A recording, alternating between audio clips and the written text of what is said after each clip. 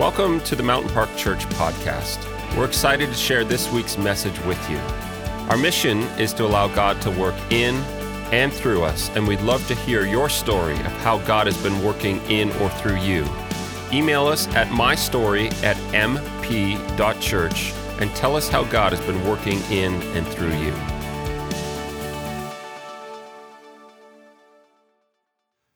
Hey, Mountain Park family, welcome here today. It is great to be with you, to see you, for you to hear me, wherever you are, whatever you're doing, welcome.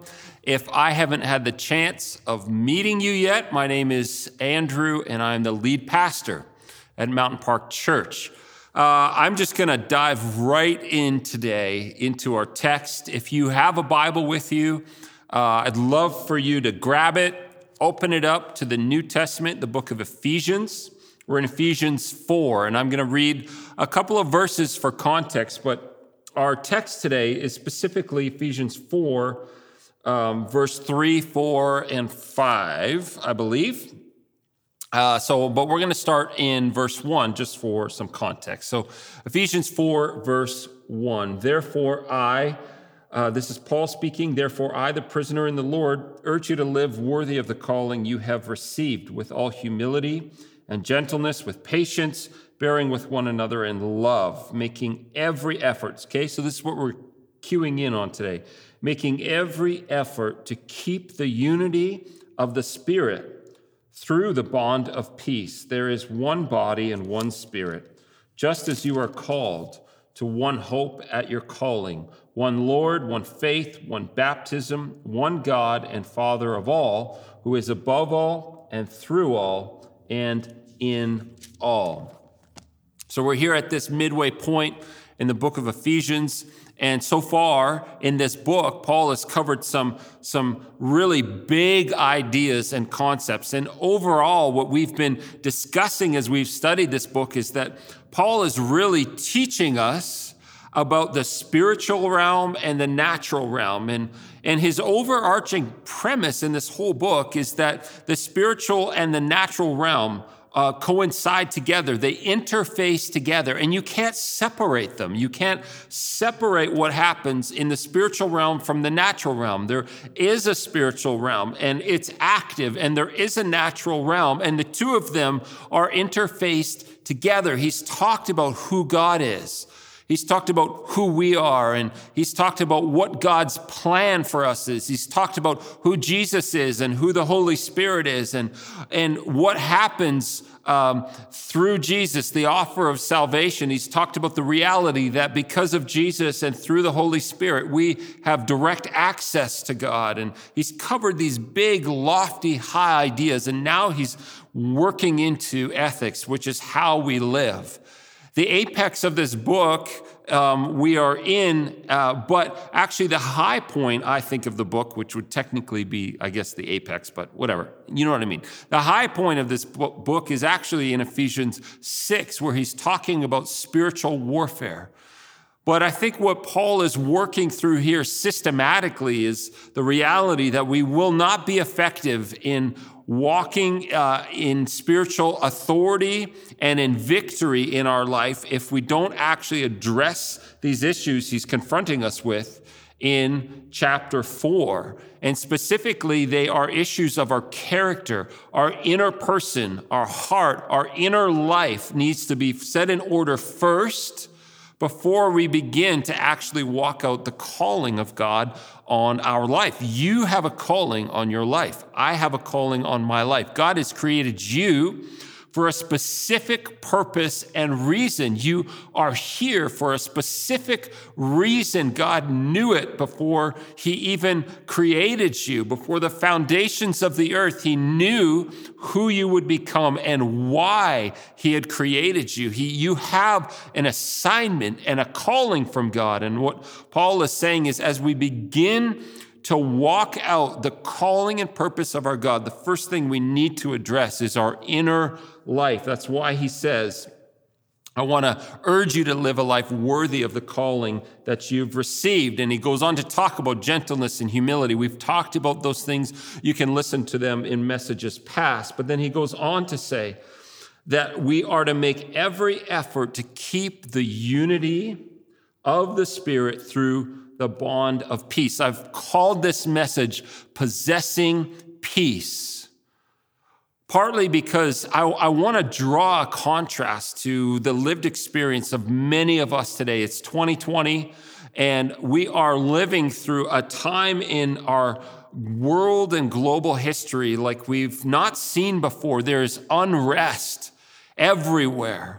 There are violent protests happening right now across the United States and all over the world. There's people that are living in unrest in different countries of the world. But more than that, we're living in a season and in a time where we have so much inner turmoil and conflict. And maybe you can identify with that. That's what I love about the Bible, is it has practical application for us today.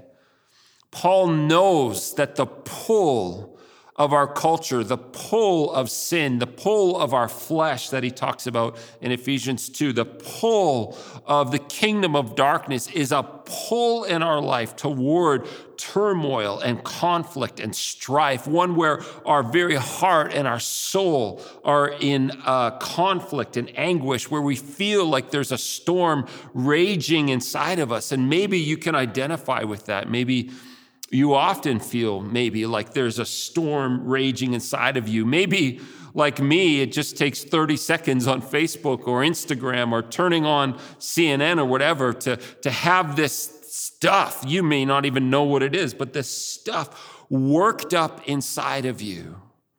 And maybe you are sitting there going, I don't know what peace feels like. I don't know what it feels like in my family. I'm not experiencing peace in my marriage. I'm not experiencing peace in my workplace. Certainly not experiencing it when I scroll through my feeds or hop onto Twitter. I'm not experiencing it in my relationships. I think those of you like me who have been a follower of Jesus for a long time would say, hey, we don't experience a lot of peace in the church itself. Our relationships in the church are strained and fractured. Our relationships at home are strained and fractured. We're a society that's being pulled apart right now. There's so much conflict and turmoil. But what I believe Paul is kind of leaning us into here is the reality that we can possess peace. There is a bond of peace that he's talking about here that we need to kind of understand. So first of all, Paul says that we need to make every effort. That Greek word there literally means to take care, make haste, or do our best. It's the idea of exertion and determined effort. The picture that comes along with that in a Greek culture of that day was actually of effort and work, of the effort and work involved in a long journey. That we are to make every effort. We are actually to settle in and recognize we're on a journey here. And because of the pull of our culture and because of the pull of our own sinfulness and because of the pull of the kingdom of darkness, it's going to take a concerted amount of effort and work to actually walk in unity and in peace in our relationships in the church, unity and peace in our homes, unity and peace in our workplaces, unity and peace in our schools, in your classrooms, wherever you are. It actually takes work, Paul says, and it's the work of a long journey.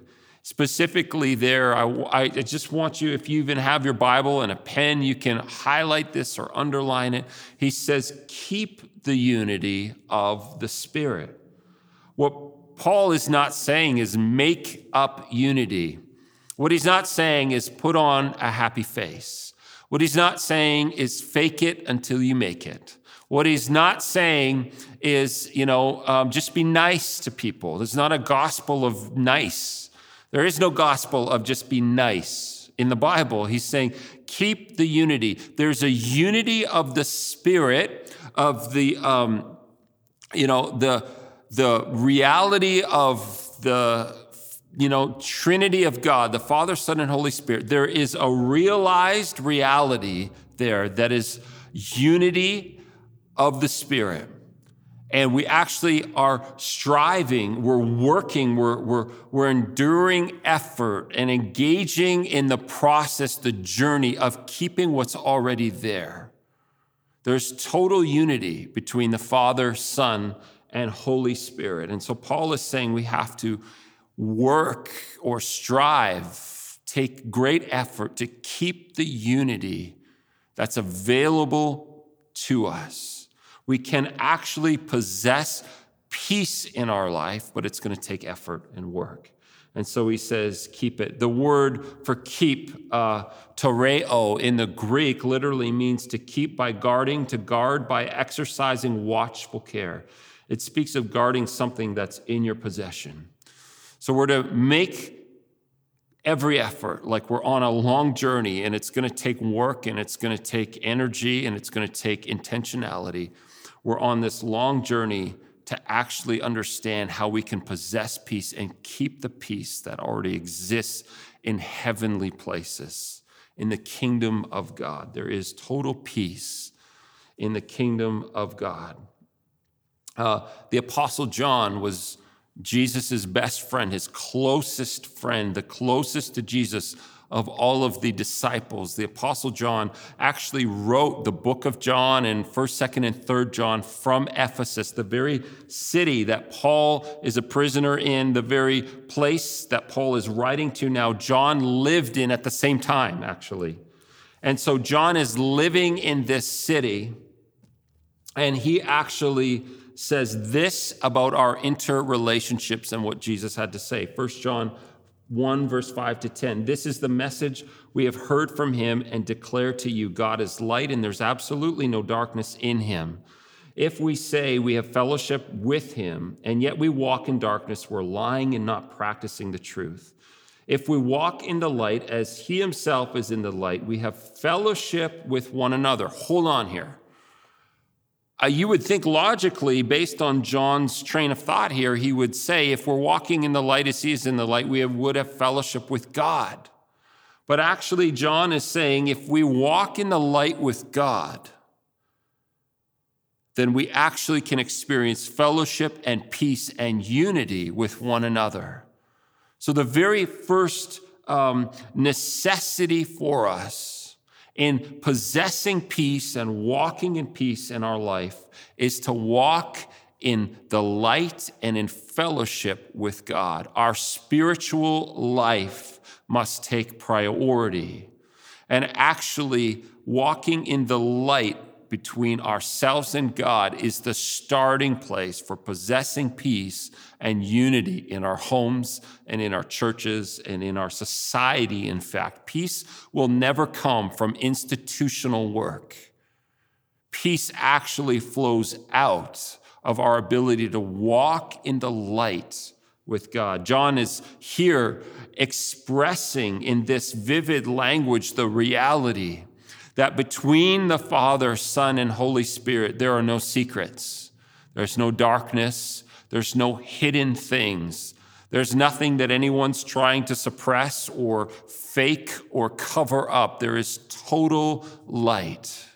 And what John is saying is that our calling, if we want to possess peace in our life, if we want to have unity with one another, our first responsibility is to walk in total freedom and light with God.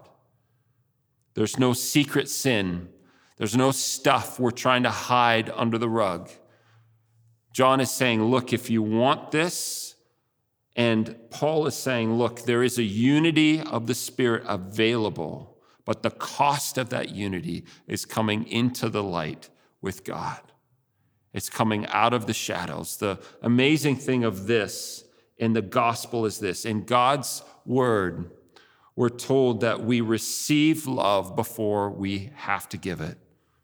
Listen to this, 1 John 4:9. This is John writing again. God's love was revealed among us in this way. God sent his one and only Son into the world so that we might live through him.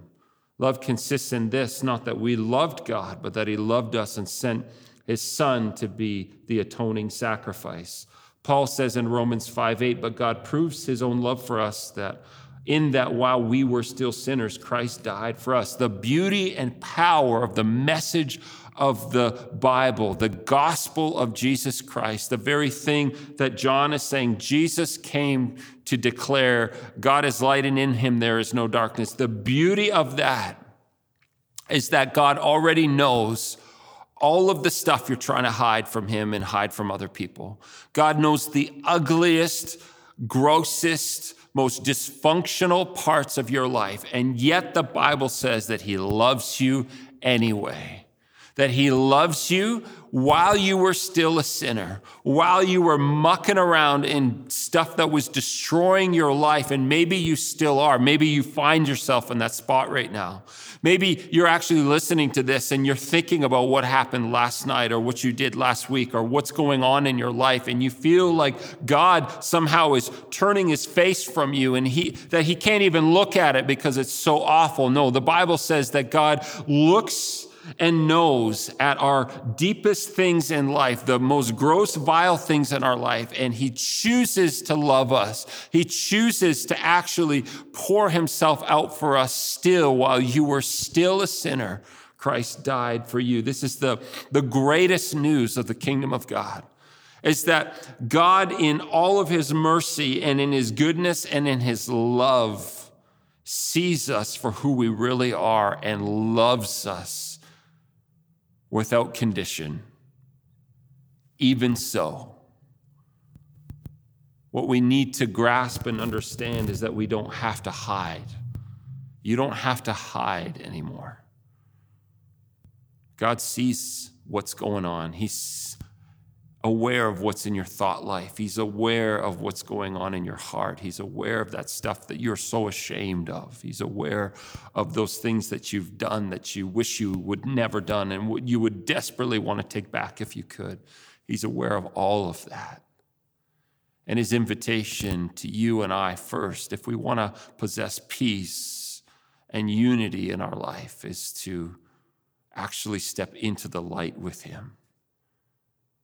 And we can trust him without fear because he already knows it all and he accepts us anyway. He actually is just waiting for you and I to step into the light with him. You don't have to hide anymore. But disunity and conflict, this raging in our soul, this like churning uneasiness that so many of us live with so much of our life. So much of our day is filled with that anxiousness and that fear and that, that conflict internally. Number one, it's caused by fear. And what we're afraid of is actually coming clean. Number one, we're afraid of coming clean in our relationship with God. And 1 John again, this is amazing how John and living in Ephesus is writing about love and the nature of God and the nature of following him. He says there's no fear in love. Instead, perfect love drives out fear because fear involves punishment. So the one who fears is not complete in love. We love because he first loved us. And John is saying, look, it's not just good enough to understand this verse. And some of you, when you're filled with anxiety and fear, maybe you even quote this, and that's okay, and that's good. But what he's saying is, look, there's no fear in love because there's nothing to hide. You don't have to pretend with God. You don't have to be afraid that the other shoe is going to drop and he's going to see you for who you really are. You don't have to hide anymore. But this inner turmoil in us, this disunity and this conflict, this lack of peace is driven by fear. And the greatest news of the Bible is that you don't have to hide. You can come totally to God. Every part of you, everything you've ever done and said and thought, and know that he actually still loves you unconditionally. But it's fear that wants to drive us into hiding, fear that wants to drive us into the dark. John was writing from Ephesus, And he was living around the same people that Paul is writing to in the book of Ephesians. And the reality was that the people there lived in great fear. They lived in fear of the spiritual realm and the demonic realm. They lived in fear of the spirits of nature.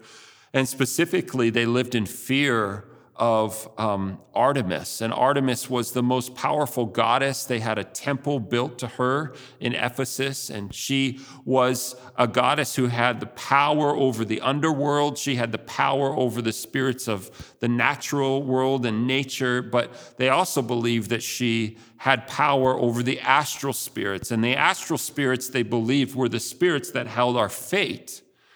It's why today people look to horoscopes and look to palm readers and look to other forms of witchcraft to try and get a clear picture of their fate and of their destiny. And the people of Ephesus who didn't know Jesus lived under this constant fear that their very fate was in the control of a precocious spiritual deity named Artemis. And so they did everything in their life to appease these demons and these idols and these spirit beings. And they would orient their whole life and around being afraid of that.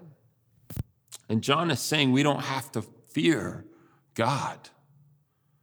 You don't have to fear fully entrusting your life to him because he sees everything.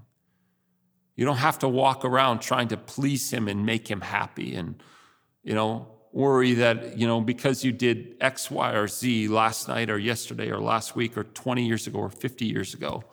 You don't have to worry that he's looking at that and he's just waiting to punish you. No, he's already extended his love to you through Jesus on the cross. It's that reason that perfect love casts out all fear. The second thing that destroys our peace and creates conflict and disunity in our life is pride. Pride is a root cause of division and unsettledness, conflict and turmoil in our heart. It requires humility to actually walk in unity and in peace. Philippians 2:6-8. Paul again says, adopt the same attitude as that of Christ Jesus, who existing in the form of God did not consider equality with God as something to be exploited. Jesus was God. But Paul is saying Jesus, even though he was God, he humbled himself and became like a man, assuming the form of a servant, taking on the likeness of humanity. And when he had come as a man, he humbled himself, becoming obedient to the point of death, even death on the cross. Jesus humbled himself, and that humility was necessary to continue to live in the light and in peace and in unity with the Father and with the Holy Spirit. There's perfect unity within the Godhead, within the Father, Son, and Holy Spirit. In Luke 22, we have Jesus in the Garden of Gethsemane. And in this story, he says, Father, if you're willing to take this cup away from me, I don't want to have to be tortured so gruesomely that literally the bones on my back, the flesh is ripped away and the bones are available. I don't want to be tortured so badly that in Isaiah it says, I'm not even recognized as a man anymore. I'm so disfigured from the torture. I don't want to be tortured and suffer that way. But then he says, nevertheless, not my will, but yours be done. Jesus humbled himself under the desire of his Father. And in that way, continued to live in the light and in unity and in peace with God. Humility is required for us in order to live in peace because it accepts responsibility and takes ownership. Pride refuses responsibility and demands that other people take ownership and responsibility. And so we have this inner battle raging on in us because we demand that our spouse or our boyfriend or girlfriend or our coworker or our boss or our teacher or, our pastor or the other person in church, you just go down the list, take your pick. We demand that they take ownership and responsibility for their actions and for what they've said, and that there's justice and judgment done because of what they've done in their life. We demand that they take ownership and responsibility, but we refuse to take the ownership and responsibility necessary to own our stuff. And so we live in a constant state of division and turmoil and disunity. There's no peace in our heart because we're walking in pride. Disunity and conflict are caused by, at the root of them, one of the things is pride. We need to understand that. So how do we actually walk and possess peace, possess unity that Paul is talking about? Number one, obedience. Number two, confession. Obedience and confession keep us in the light. And when we're in the light, there is unity and there is peace. There's the unity of the Spirit. When we're in the light, we're acting like God would want us to act. When we're in the light, we're acting like the Father, Son, and Holy Spirit act.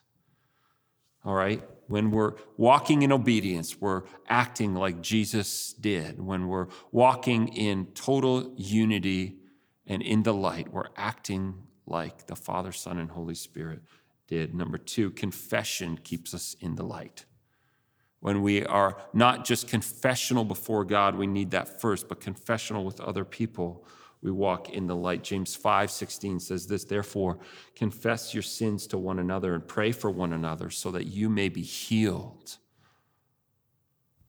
Again, that there may be a resolving of what's been broken, whether it's your marriage or even in your body physically or in your emotional being, whatever it is, confess your sin to one another and pray for one another so that you may be healed. The answer to our lack of peace and the answer to our division and the answer to our inner turmoil is not just to do better or try harder. It's not just to put on a brave face or smile a little more. It's not just to put up with stuff. It's actually to walk in obedience and confession before God and other people.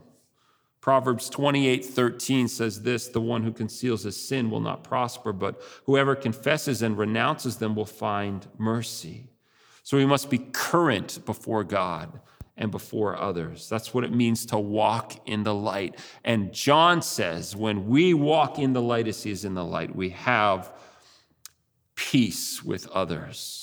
We have fellowship with others. We experience what Paul says is the unity of the Spirit through the bond of peace. Norman Grubb, in his book, Continuous Revival, says this, openness before man is the genuine proof of sincerity before God, even as righteousness before man and love to man are the genuine proofs of righteousness before God and love to God. So here's our calling today and our challenge. We must be current in our relationship with God and with others. So here's my question to you. Are you current and walking in the light with God?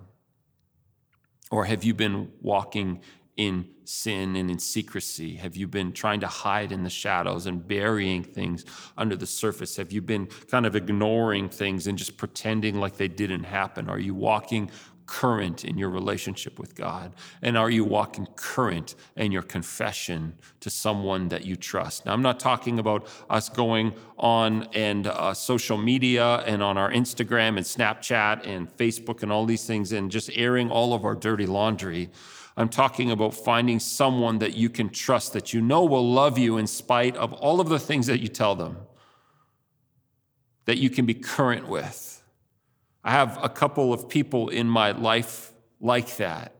And I want to tell you from firsthand experience, it wasn't actually that long ago that I made a full life confessional to one of my close friends, somebody I trust.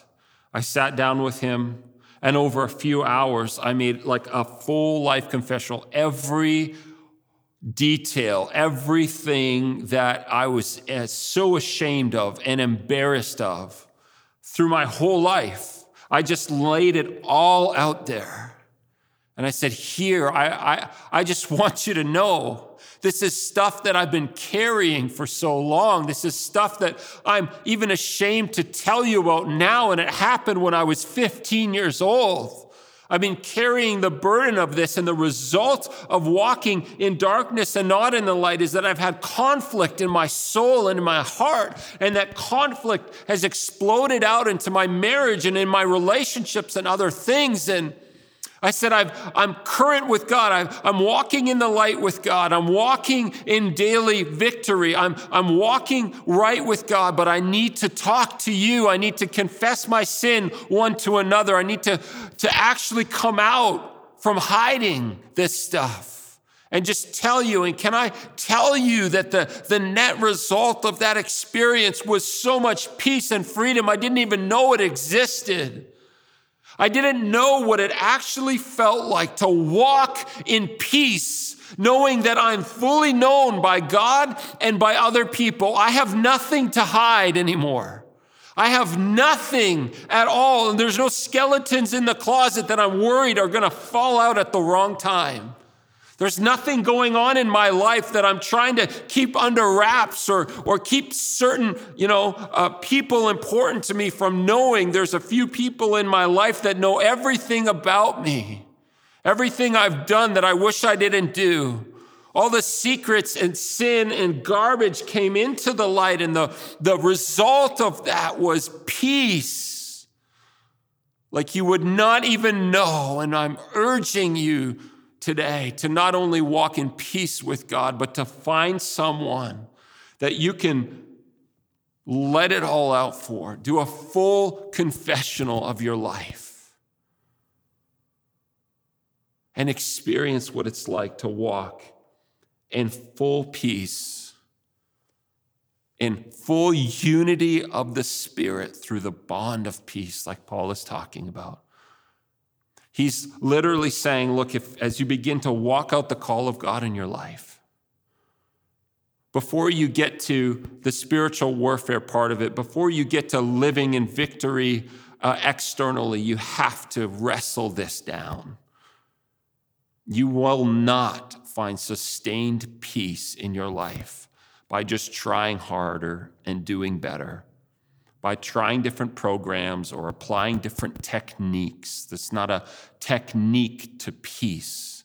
It's not a system and a structure that can find and, deliver peace to your life. It's actually walking in unity with God, fully in the light with God and fully in the light with a few people that you trust. That will actually bring you the unity of the Spirit through the bond of peace. Paul goes on to say we have one body. That's the whole church. It's not just our own churches. It's actually the whole body of Christ all over the world. And the question is, do you honor all of the different parts of the body? Or do you criticize different parts of the church because they're different than you and they have a different function? There's so much beauty when the whole body gets together and when we honor the different parts of the body and understand that all of our churches and all of us actually bring something unique to the picture that's necessary and required. So there's one body, there's one Spirit. And it's through this Holy Spirit that Paul says in Ephesians that we have direct access to God because of what Jesus did on the cross. We have direct access to the King of Kings, the maker of the heavens and the earth. The question that we need to ask is, do we actually rely on the Holy Spirit? Or do you spend all of your time searching your horoscopes or going to get your palms read or reading tarot cards or, going to a medium for, to conjure up the spirits of the dead, which are just demons, by the way, anyway? Do you actually rely on the work of the Holy Spirit? Or are you actually turning to the lust of the flesh? Is alcohol filling that work of the Spirit place in your life, the actual strength that the Holy Spirit wants to give you for life? Are you turning to alcohol, just drinking every night on the side, even if nobody knows about it? Or maybe sex or other relationships. Maybe you're a teenager and you're turning to your boyfriend or girlfriend to give you validation and purpose and meaning in your life. Or maybe your job defines that, or finances. And Paul is saying, look, there's one Holy Spirit who literally gives you divine access to the throne room of God, to the very presence of God, to the Father who is over all and in all and through all. And yet so much of our life is lived going everywhere else. We want everyone else's wisdom, but not the wisdom of the Holy Spirit. We want to know what everybody else has to say, but not what God has to say through his Holy Spirit. Do you actually rely on the Holy Spirit to give you counsel and wisdom and revelation and strength and peace and hope? Or are you turning to everything but? What would actually this last 2 weeks of your life reveal about that question? He goes on to say, we have one hope and one Lord, one faith, one baptism. Again, he's bringing the whole Trinity into preview here, into our periphery. And I think he's asking us again, he's just reassessing, where is your hope? There's only one place that is adequate to place our hope. Where do you realize that there's one Lord? There's only one way to heaven. There's not many ways, not many roads, not whatever I choose, and whatever you choose is good for you. We all end up at the same spot anyway. The Bible is so clear. Jesus said, I'm the way, the truth, and the life. No one comes to God except through me. Have you reconciled and wrestled with that? Or are you taking a little bit from here and there? And he says, there's one faith. What do you put your faith in today? Do you put it in the government? Do you put it in social reform? Do you put it in political parties? What do you put your faith in? Are you putting it in humanity? As we're seeing, that's a bit of a disaster. There's one place we can put our faith, and there's one baptism. This word is the only one that's transliterated right from the Greek, but actually in the Greek it means one placed into. You've been, as Paul is saying, you've been immersed into the life of Christ. It was common practice in the early church that when they would actually go into the waters of baptism, the rite or the ritual of baptism, that they would actually renounce their ties and their agreements and covenants to all of these gods and idols that they worshiped and trusted and relied on, and claim total allegiance to God. And oftentimes that actually became a service where people were delivered from demonic spirits right in the baptismal area, in the river, or whatever they used back then. That God is calling us to be fully invested. No turning back. Jesus said, if you want to be my disciple, you must deny yourself and take up your cross daily and follow me. If you want to save your life, you will lose it. But if you lose your life for my sake, then you will save it. What good is it for us to gain the whole world yet forfeit or lose our very self? This is the life that Jesus is calling us to. So the question we have as we close here is, are you ready to come out of hiding? If you want to possess peace in your life, if you really do want to possess peace, you have to come clean with God. And you have to come clean and confess to others. That's the beginning place. And Paul is saying, look, you've been made for a powerful purpose, designed by God for a unique purpose, but you've got to get this part down first, or else you will not have effectiveness in spiritual warfare and actually standing in the promises and the plan of God for your life. So are you ready to come out of hiding? Are you ready to actually come into the light with God? He loves you. He already knows everything going on. He loves you anyway, and he's actually waiting for you today to do that. Let's just pray. Father,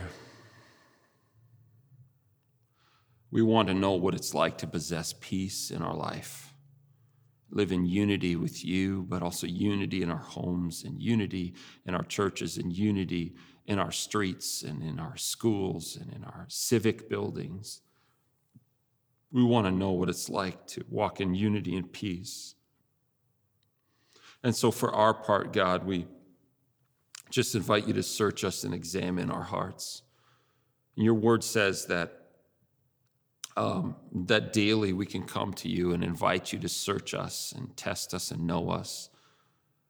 Search us for anything that has offended you or grieved you, or any area where we're tempted to run into hiding or to walk in darkness or sin. Father, I pray that even right now, Holy Spirit, that you would convict everyone under the sound of my voice.